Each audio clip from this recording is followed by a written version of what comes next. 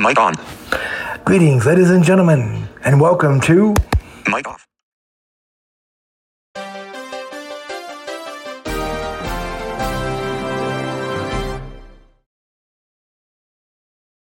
Mic on. Winter Blind Camp for Monday morning first meeting. Enjoy. Mic off. Mic on. This is for February 1st, 2021. Mic off.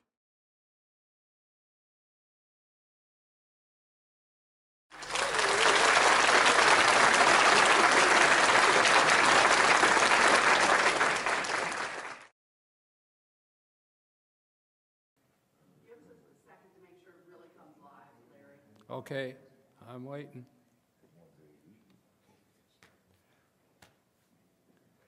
We're live. Go ahead.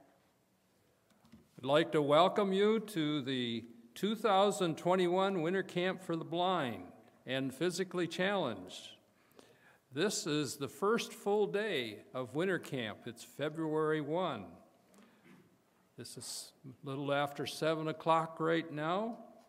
And then at 10 a.m., we'll have the New Start Healthy Living program. 3 o'clock, we'll have the seminar for depression.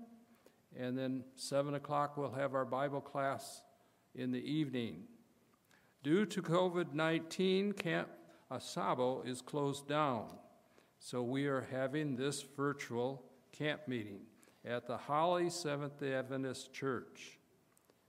To try to maintain social distancing, we have a panel of 6 people at 8-foot tables so they can stay 6 feet away from each other. And then also we have 7-foot canes when we lead our blind people on their hikes so that we can keep 6-foot social distancing while we're leading the blind people around. The program will be as follows. We're into the welcome and announcements now. We'll have the song service. We're going to have Rodney Ritchie tell how God has helped him in his life. We'll have a prayer. We'll have the special music, and then we'll have our Bible class for the morning. We're ready for the song service at this time.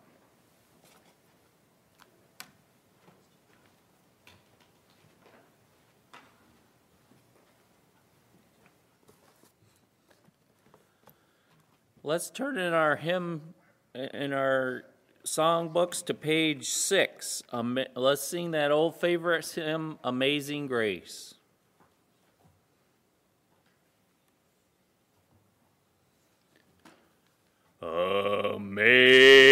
Amazing grace, how sweet the sound that saved a wretch like me. I once was lost, but now I am found. Was blind, but now I see. 'Twas grace that taught my heart to fear, and grace my fears relieved. How precious did that grace appear, the hour I first believed. Through many dangers, toils, and snares, we have already come. 'Twas grace that brought us safe thus far, and grace will lead us home. has promised good to us. His word my hope secures. He will my shield and portion be. As long as life endures, when we've been there 10,000 years, bright shining as the sun, we've no less days to sing God's praise than when we first begun. Amazing grace, how sweet the sound that saved a wretch like me. I once was lost, but now I am found. Was blind, but now I see. Okay, let's turn across the page to page 7. Sing Hosanna, give me oil in my lamp.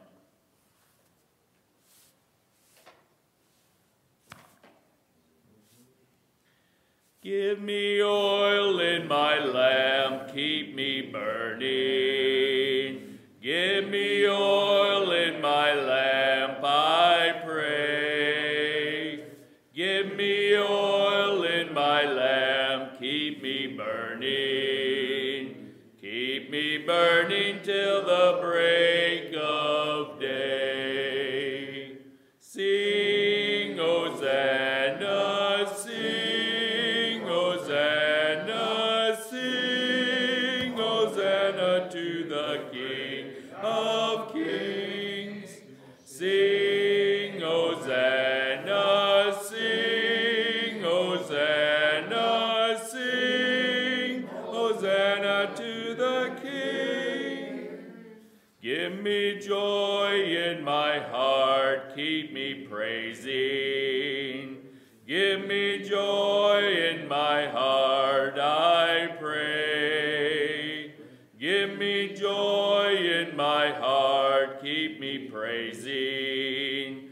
Keep me praising till the break of day.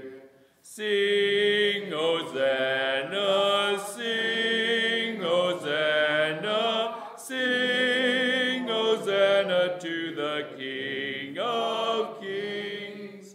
Sing Hosanna, sing Hosanna, sing Hosanna to the King. Give me peace in my heart, keep me resting. Give me peace in my heart, I pray. Give me peace in my heart, keep me resting. Keep me resting till the break of day. Sing Hosanna, sing Hosanna, sing Hosanna to the King of Kings. Sing Hosanna, sing Hosanna, sing Hosanna to the King. Give me love in my heart, keep me serving. Give me love in my heart, I pray. Give me love in my heart, keep me serving. Keep me serving till the break of day. Sing, Hosanna, sing, Hosanna, sing, Hosanna to the King of Kings. Sing, Hosanna, sing, Hosanna, sing, Hosanna to the King.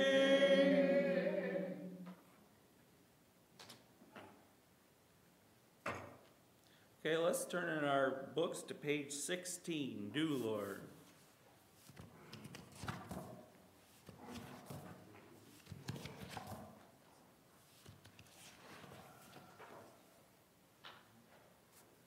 I've got a home in glory land that outshines the sun.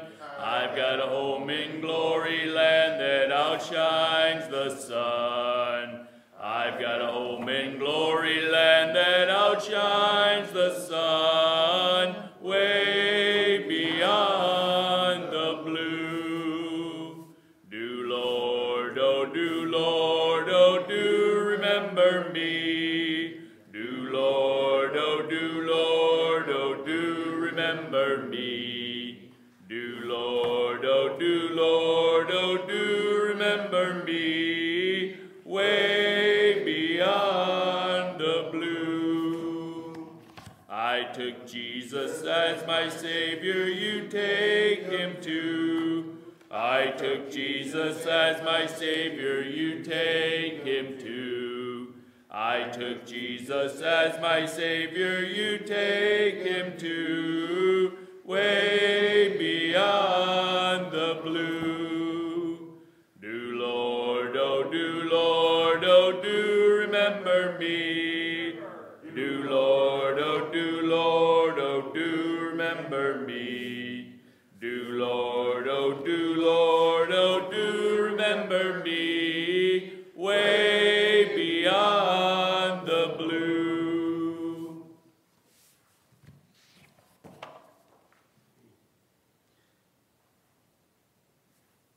All right, let's turn to page 19, Peace Like a River.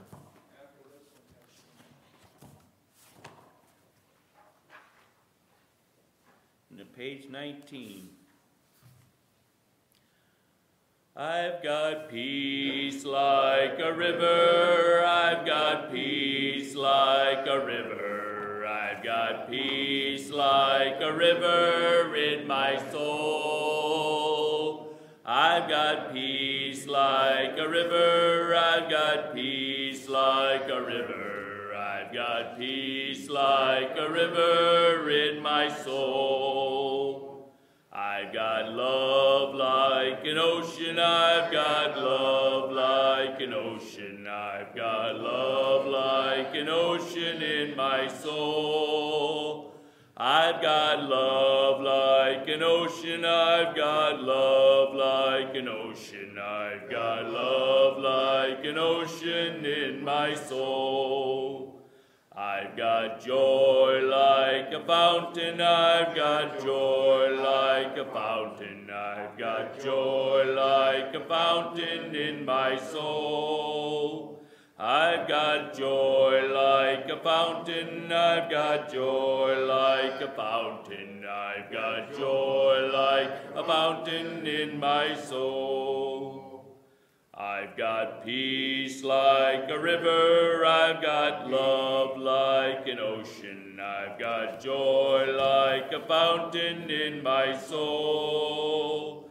I've got peace like a river, I've got love like an ocean, I've got joy like a fountain in my soul.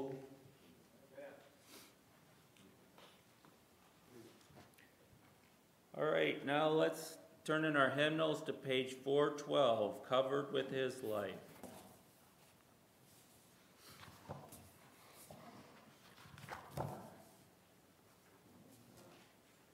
Look upon Jesus, sinless is he.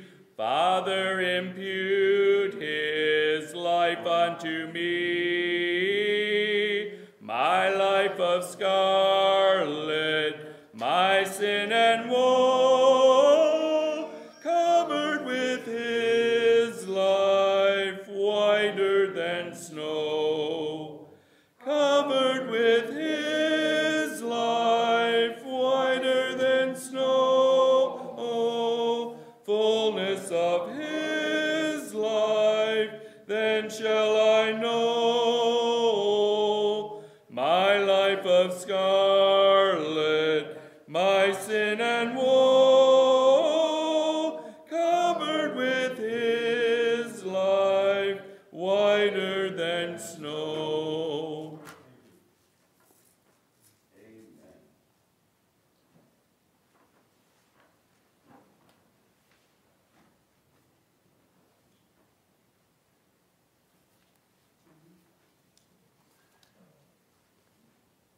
Is your mic working, Rodney? You can take your mask off while you're talking. It might. Hello? Yep, okay, go Okay. ahead.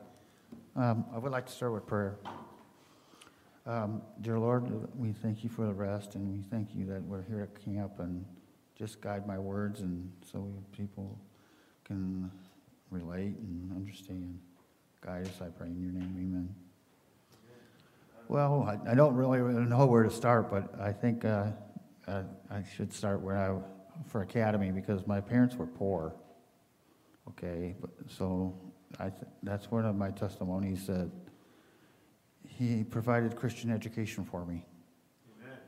Amen. And I tell you one thing, I thank God every day that I did have a Christian education, because of, after I graduated from Cedar Lake, I did rebel for a while, but Christ brought me back. Amen. And like I tell all my friends and family, my physical eyesight is horrible, but my spiritual sight is wide open. So I just keep on testifying my faith, and drop little tidbits here and there, like have a blessed day, and just basically I keep going until Christ comes. Amen. So if you have any hassles with life, just remember God's there for you. Amen. So keep, like I said, keep going. Jesus is number one in my life, and then of course my family, my church family, and I might not, like I said, I might not have the best of sight, but I do participate in my church. I'm an ordained deacon, so I help pick up offering. I help pick up the church. I don't have like I said, I don't have the best of eyes, but I do my level best to help out as much as I can.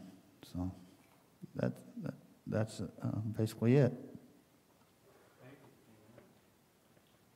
Thank you, Rodney. You're welcome. Let's pray. Our Heavenly Father, we thank you so much again for keeping us through the night. We thank you for bringing us here today. We thank you for the inspirational songs that were sang this morning. And we thank you that everyone came. We ask that thou be with those that are here and those that are online. And may the Holy Spirit guide each of us in our thinking today. For we ask in Jesus' name. Amen. Amen.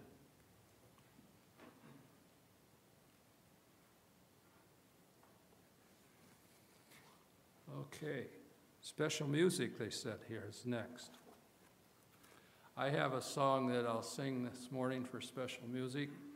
I learned this song in Wisconsin Camp for the Blind. There was a fella there that they called him Grandpa Smith. Now, Grandpa, he had one of these little squeeze boxes, and he could really make that thing go. And he sang this song, I Have a Wonderful Guest at My House. And so I learned the tune, but then there was a blind man in Chicago that helped me get the words. And he would listen to it on a tape, and then he'd write a few words down. And then he'd listen to it and then write a few more words down. And then he sent it to me, and hopefully I got it memorized. Let's see if I do. Okay, We have a wonderful guest at our house who makes a home a heaven every day. And this wonderful guest at our house has promised us he'll never go away. He brought a lovely letter from his Father up above, and every day we read it, for it tells us of his love. And when we go to sleep at night, he's always there to make things right. This wonderful guest at our house, who makes a home a heaven every day. We have a wonderful guest at our house, who makes a home a heaven every day. And this wonderful guest at our house has promised us he'll never go away. His name is Jesus, and because he loves us one and all, he'd like to visit your house if you care to have him call. And so if someday you should decide, just ask him in and he'll abide. This wonderful guest at our house, who makes a home a heaven every day. Now our Bible lesson by Pastor Fred Calkins.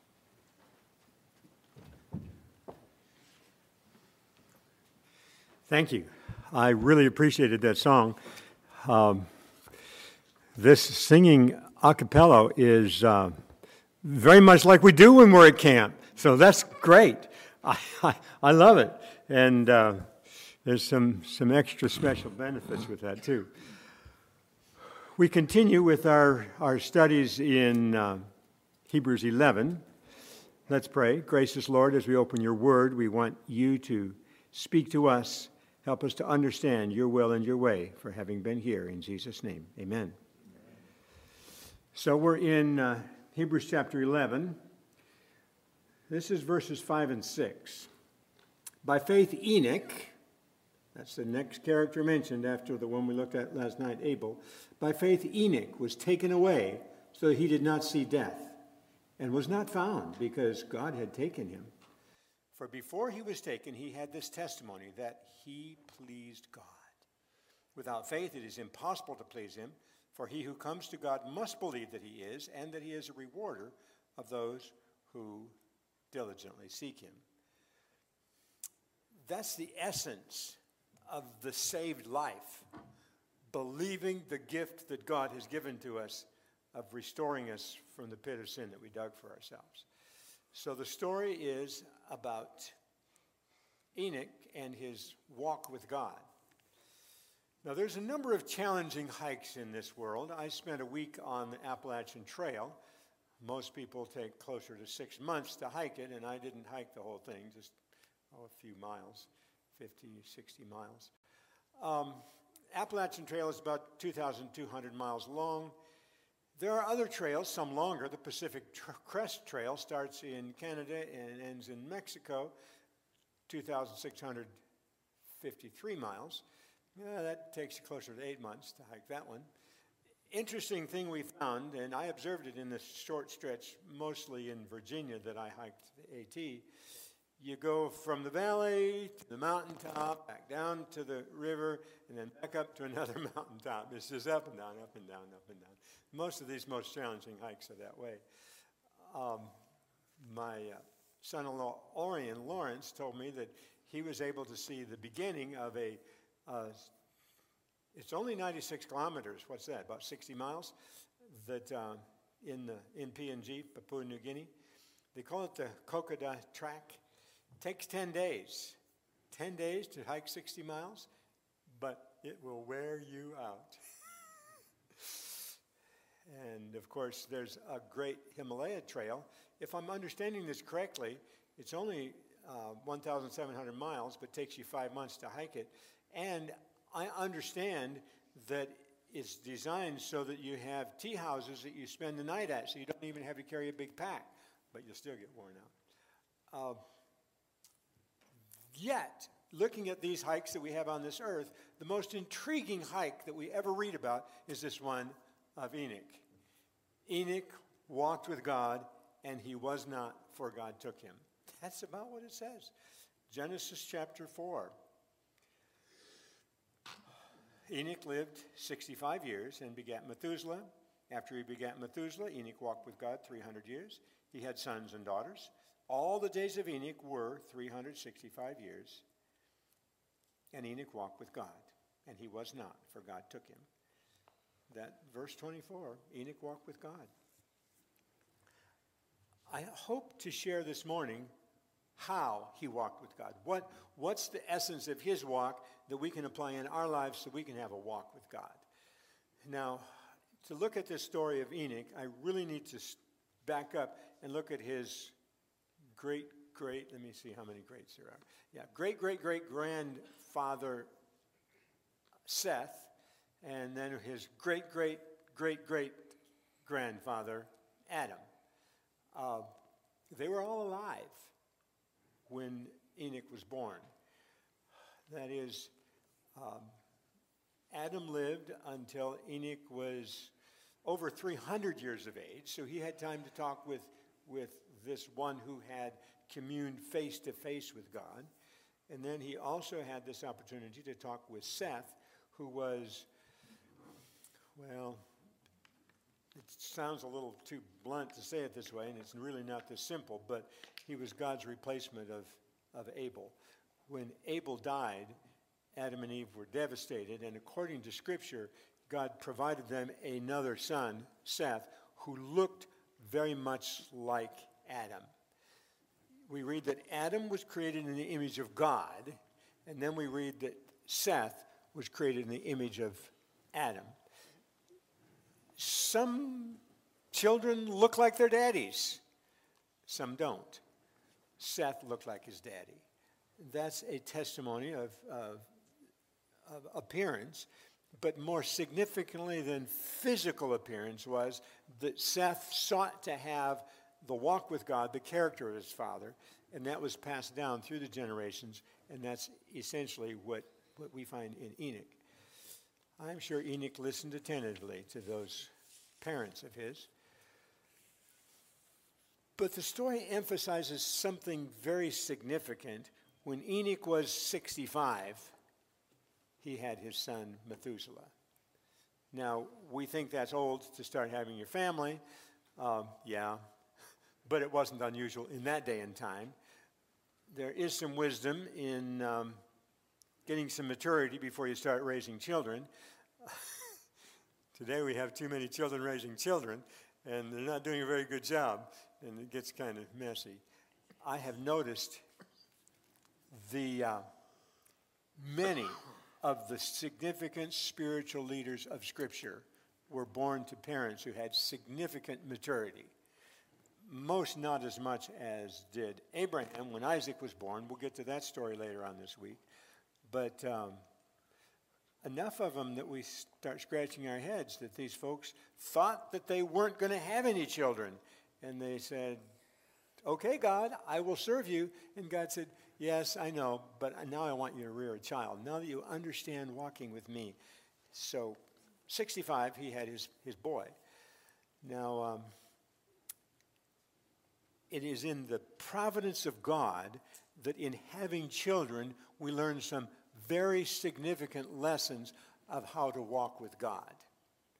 As we teach that child to walk, they hold on to our finger and they learn issues of trust and dependence. I have a granddaughter over in Laos. Her name is Phoebe, and Bonnie's been able to spend much of this year with her, my wife, Bonnie. But Phoebe is learning to walk, and I was talking with Bonnie about it.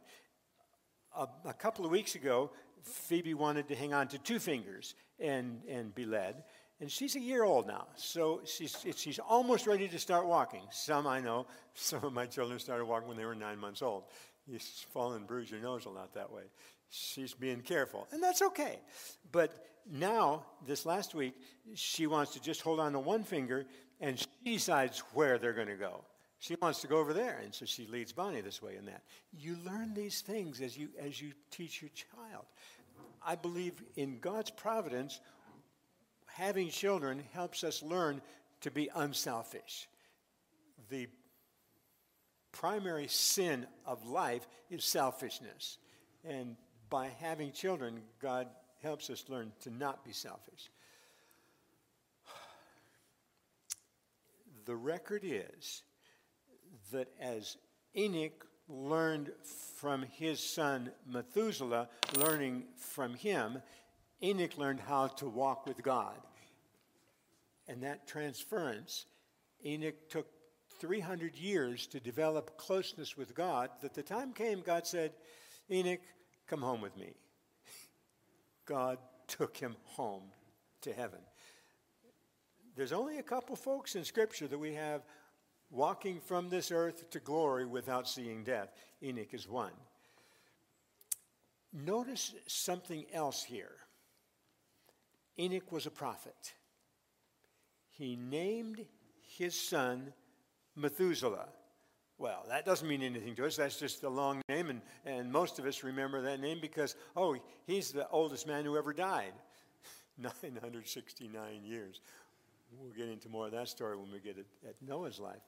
But the name Methuselah means, when he dies, the end. What a statement. Enoch names this boy that he is going, when he dies, the end. Now, I'm sure everybody who met this, because they had one language in that time. There was no translation problem. They knew this boy is called, when he dies, the end. And people watched him getting older and older. And sure enough, just a few weeks before the flood is when Methuselah died. You would have thought that the people would have said, well, when he dies, the end has died, so the end is upon us, and there's a rescue boat. But precious few paid attention to that prophecy. We also, from Jude chapter 1, verses 14 and 15, discern that Enoch was a preacher of righteousness. In a godless age, when people were selfish and mean, he taught them about God and righteousness, doing the right thing. Enoch was a preacher of righteousness. He confronted sin. Another thing Jude tells us, that he preached about the second coming. He told people that Christ was coming in clouds of glory to rescue this world from the sin problem that we had developed.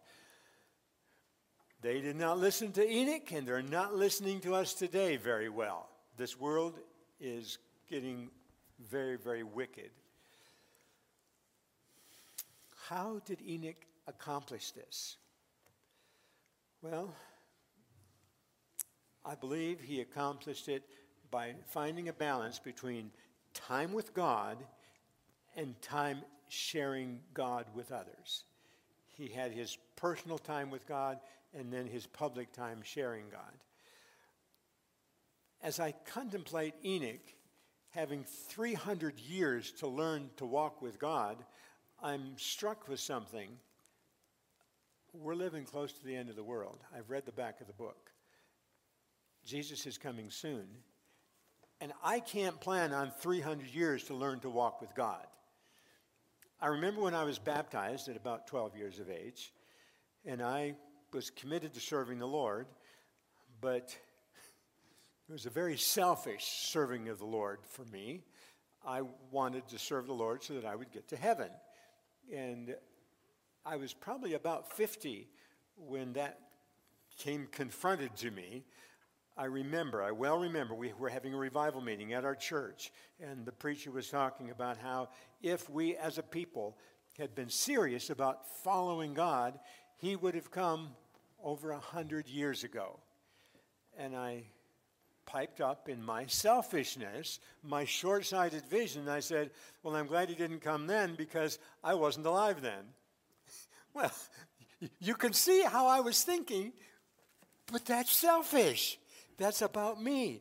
And the preacher looked at me with sadness on his face and said, Fred, it's not about you. I was looking as if life was all about me, that only the things circling my life were what was important. But he just opened my eyes, and I realized, oh, God, it's about God. It's not about Fred, it's about God. And my life is really not anything except as it brings glory to God. And it has transformed my life to get that perspective. I'll never be the same again. So now I'm ready to say, whether I live or die, it's for him. I want to be for him. We do have, in Scripture, 3 parallel Bible characters that help us learn to walk with God. We don't have much of the Enoch story. We have a lot more of the Elijah story. And Elijah is the other person who we have the story of him being taken to glory without seeing death. That story is particularly in 2 Kings chapter 2, verses 9 through 13. Elisha is asking him, I really want to see you go. And Elijah says to his the next prophet, he says, well, if you see me go, then you'll get this reward that you want. And he'd ask for a double portion of Elijah's spirit. Now, for years, I thought he was asking, I want to have twice as much miraculous power as you have, Elijah. And that sounds so selfish. Then when I studied the Old Testament, I discerned that he's asking, I want to have the portion that the eldest son gets. The eldest son gets a double portion, and then each of the other sons get a single portion. And that's all Elisha was asking from Elijah. He said, I want to be that eldest son recipient of God's blessing that you have. And so it was not a greedy attitude. And sure enough, he did. He was able to see him go. Verse 11, it happened as they continued on and talked. Suddenly a chariot of fire appeared with horses of fire, separating the two of them, and Elijah went up by a whirlwind into heaven. That's what it says. Oh, what exciting that thing was. So in this experience of Elijah, we can study how he learned to trust God for his daily food. Miraculously, God provided food for Elijah, and God will do the same for us. And God will empower the confronting of sin. We see that in Elijah's life as he called Ahab on account for his sin and had that big challenge up on Mount Carmel, where one of those illustrations, like we touched on last night, fire from heaven came and consumed the sacrifice and more. Second person we have in Scripture that helps us understand this walk with God would be John the Baptist. Jesus called John the Baptist a prophet like Elijah. And if Elijah went to heaven without seeing death, you'd say, well, then John the Baptist should go to heaven without seeing death. But you know the story of John the Baptist. He was beheaded. He was a martyr, very much like Abel had been a martyr. Matthew 11, 7 to 15 is where Jesus said, if you're ready to accept it, John the Baptist was modern Elijah confronting sin. And so we look at the story of John the Baptist. Most of his life he spent in the wilderness, communing with God, learning to trust God. And then for the last couple years of his life, he spent it in public, confronting sin, inviting people to repentance, baptizing them one after another there in the Jordan. And we have more about the story of when he baptized Jesus, because that was such a different experience. When Jesus came to be baptized, John sensed in Jesus' life purity, nobility, holiness. And John knew that he wasn't. Now, I know. He was a good man, and any of us who met him would have said that he was a godly man. But he knew in his own heart that he was sinful, self-centered. And when Jesus came and said, I'm ready to be baptized, John said, that's upside down. You should be the one that's baptizing me rather than me baptizing you. And Jesus said, John, this is the way God wants it. John said, okay, if that's the way God wants it, that's the way I want it. That's simple enough, straightforward. That's a second person. The third one that helps me understand how Enoch walked with God, and we have a lot more of this story, is how Jesus walked with his Father. We have, especially during his life of ministry, but implications from during his first 30 years of life, the Bible points at what kind of life Jesus lived. We discern that Jesus had a daily communion with God, often getting up a great while before day, going out to a solitary place and praying. So he's combining this time with God and time with nature. Time with nature is an important aspect of this walk with God. And we find that Jesus went about continually doing good deeds. It was just the normal aspect of Jesus' life to help somebody. And we can practice that too. We can do that. We find Jesus counseling people, confronting sin, amazingly gracefully. We need to learn some lessons on that. He was tactful, and he tended to use Scripture when he confronted sin. So, I'm finding 4 points, in this walk with God. And I'm going to share those 4 points with you, and then we'll amplify them just a little bit as we finish up this message, because I want to know how to have this walk with God that Enoch had, so that God's preparing a generation in these last days who will be ready to be translated without seeing death. We don't have 300 years, folks. We're lucky if we get 50 or 100 years. I told you I was 12 when I was baptized, and I was 50 when I had the vision of the loveliness of God and wanted to serve him out of love. We don't know how long we have, but we best get busy at it. It's a much shorter time than Enoch had. So, 4 points. Do what God says, even if what he says does not make any sense. We have an illustration from Elijah on that. God said, go live beside the brook. And then God fed him, had the birds bring him food morning and evening, so that he was satisfied. And then God said, go to Zarephath, outside of Israel, and I'll take care of you. And then he told the widow, feed me first, and then God will provide for you and your boy. Miraculously, God multiplied the food. Obey God, even if it doesn't make any sense, because God is able to supply all our need. And the biggest miracle that God does is changing our nature. We say, but God, I like the things that aren't good for me. And he says, I will change you so that you don't like those things anymore. What a testimony. What an experience God does for us. Do what God says to do, even if it doesn't make any sense. He who tells you what to do also empowers you to do it. Second point, pray much. Daily communion, and listen more than talk. And learn to have a continual awareness of the presence of God. 1 Thessalonians 5, I think it's verse 17, says, pray without ceasing. God invites us to be aware of his presence in our life on a continual basis.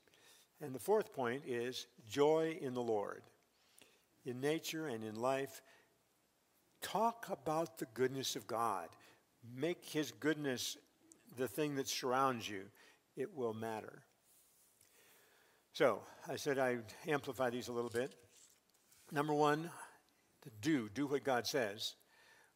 When you hear a whisper of God, this is what I want you to do. Just do it. Slow obedience, we said last night, is disobedience. Partial obedience is disobedience. When you know what God wants you to do, just do it. Don't pretend that it's a hard decision. He says it. I believe it. I'll honor him. Prompt to obey. If God tells you to stop doing something, well then stop doing it. No matter how dear that something may be. Matthew 18, Jesus has some words that are a little shocking. But they do make a bit of sense, and I'll even tell you a story on this too. Matthew 18, verses 8 and 9. If your hand or foot, this is Jesus talking, if your hand or foot causes you to sin, cut it off and cast it away from you.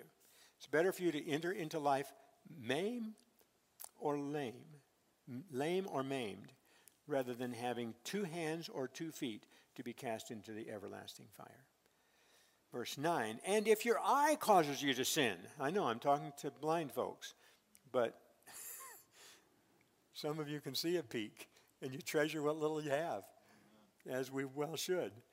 If your eye causes you to sin, pluck it out and cast it from you. It is better for you to enter into life with 1 eye rather than having 2 eyes to be cast into hellfire.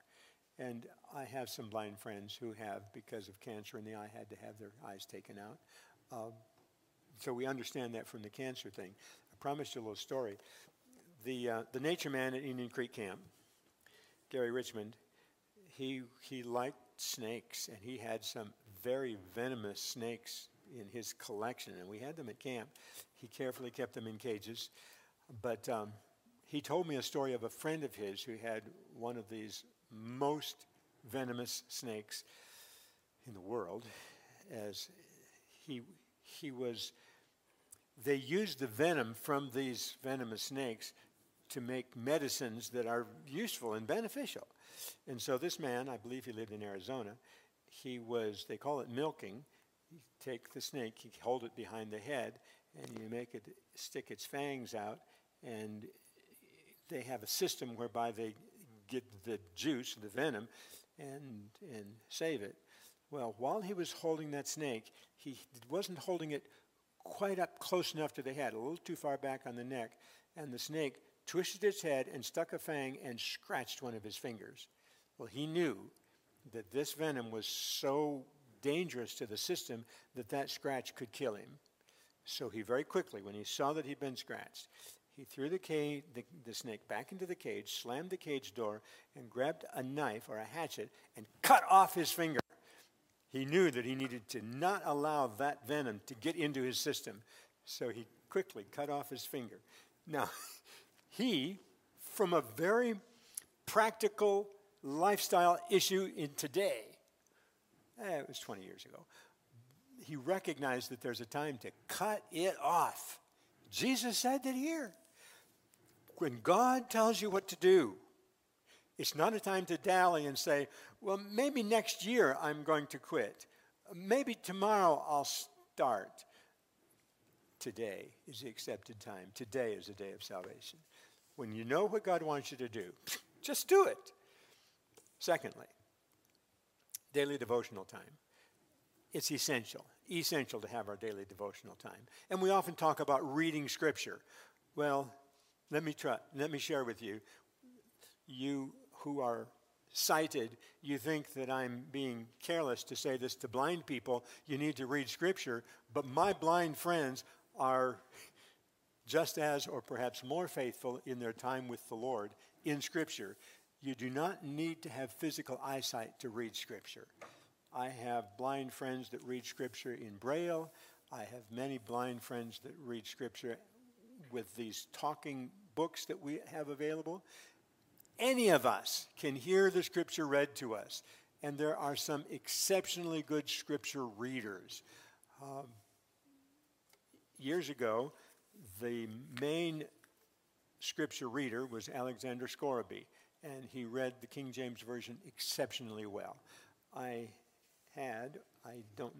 loaned it to somebody and it didn't come back. The Scriptures read by H.M.S. Richards. I really like to get those again. That was, again, King James Version.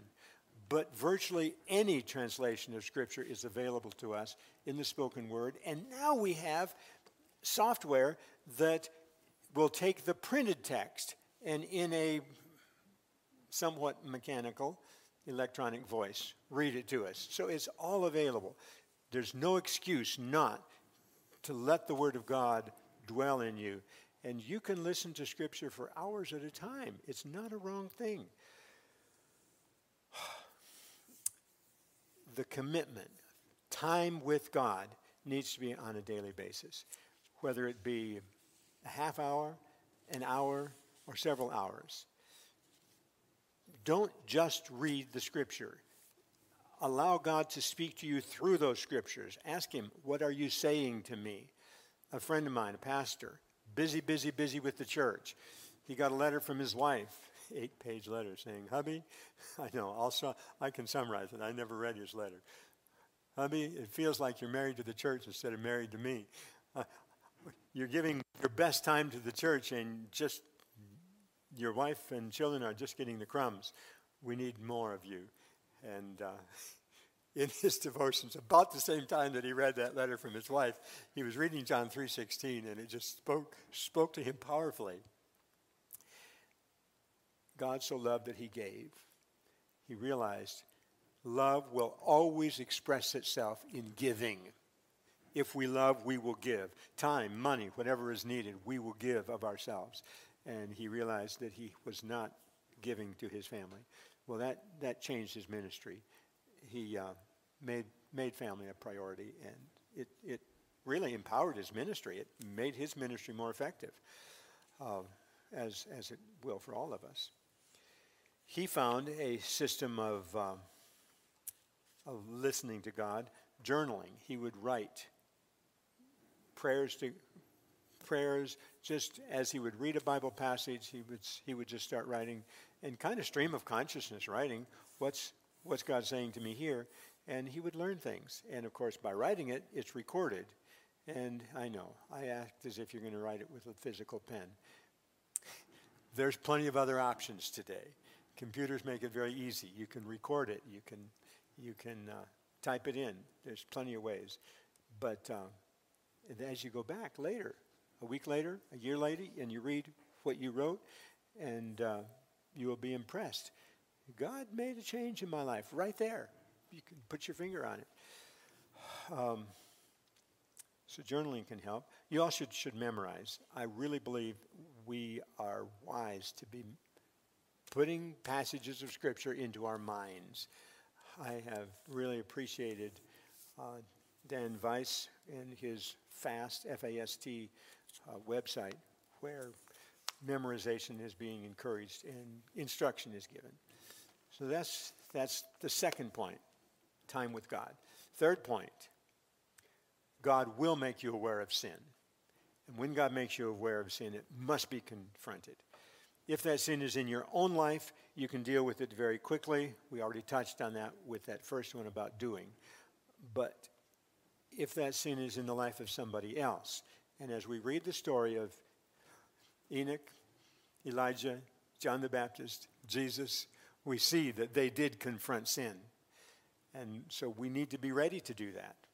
You will observe sin in somebody and need to say something about it. So here's some steps on that. Matthew 7, verses 3 to 5. First, cast the beam out of your own life. You see some sin in somebody else.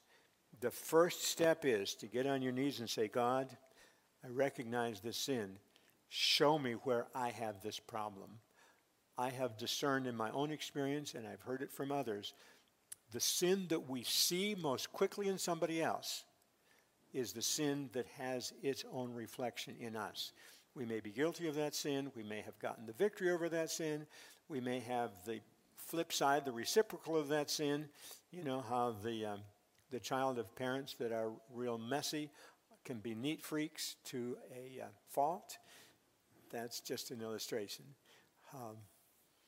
Children of alcoholics can refuse to touch alcohol, but yet become workaholics. So there's a relationship in some of these sins. So on our knees before God, we say, I'm recognizing the sin in this person, and I'm thinking you're asking me to confront it, but Lord, cleanse me so that I'm not confronting them with blinders in my face, the log in your own eye.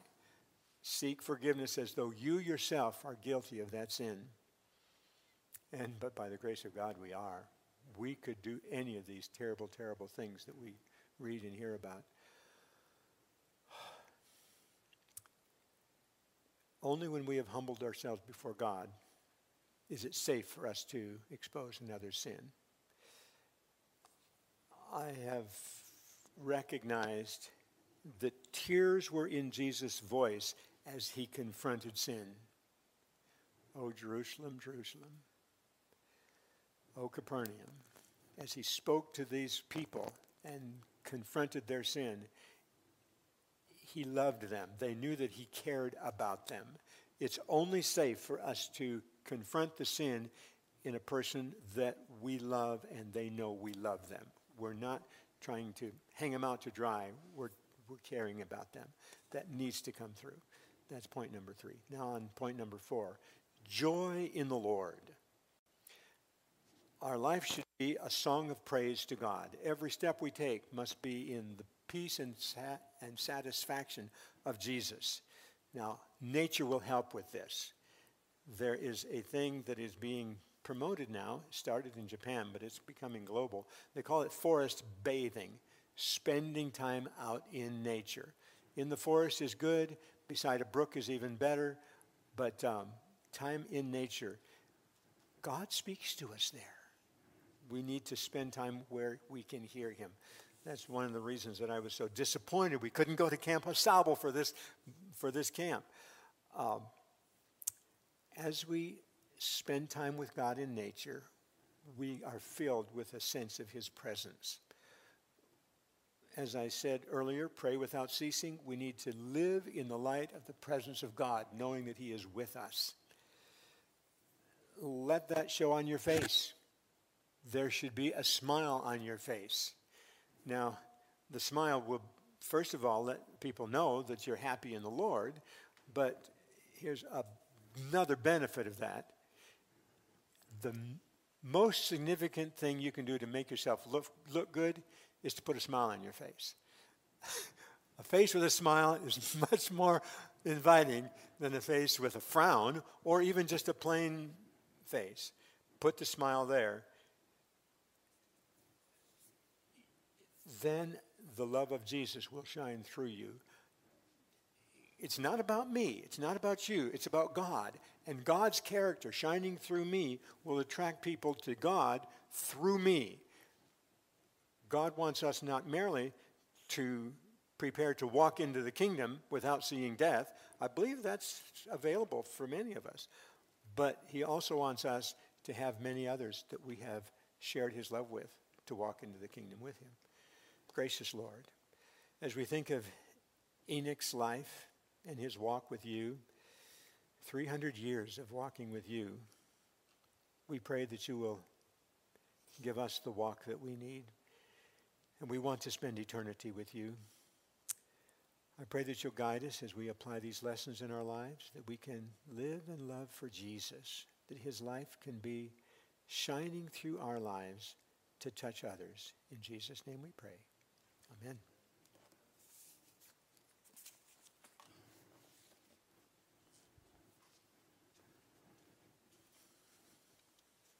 Lord, that was good. Now, if we can just apply that all to our life, that'll be great. And we can, because the Lord said that God's biddings are enablings. So when he tells us to do something, he gives us power to do it. Praise the Lord. Well, we got to go to breakfast. And then we got to do some exercise. And then at 10 o'clock, we got to be back here, so it's going to come fast. So I guess I'll dismiss you. Bye.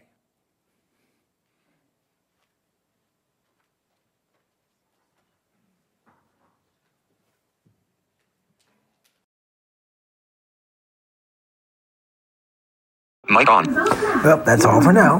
Bye-bye. Mic off.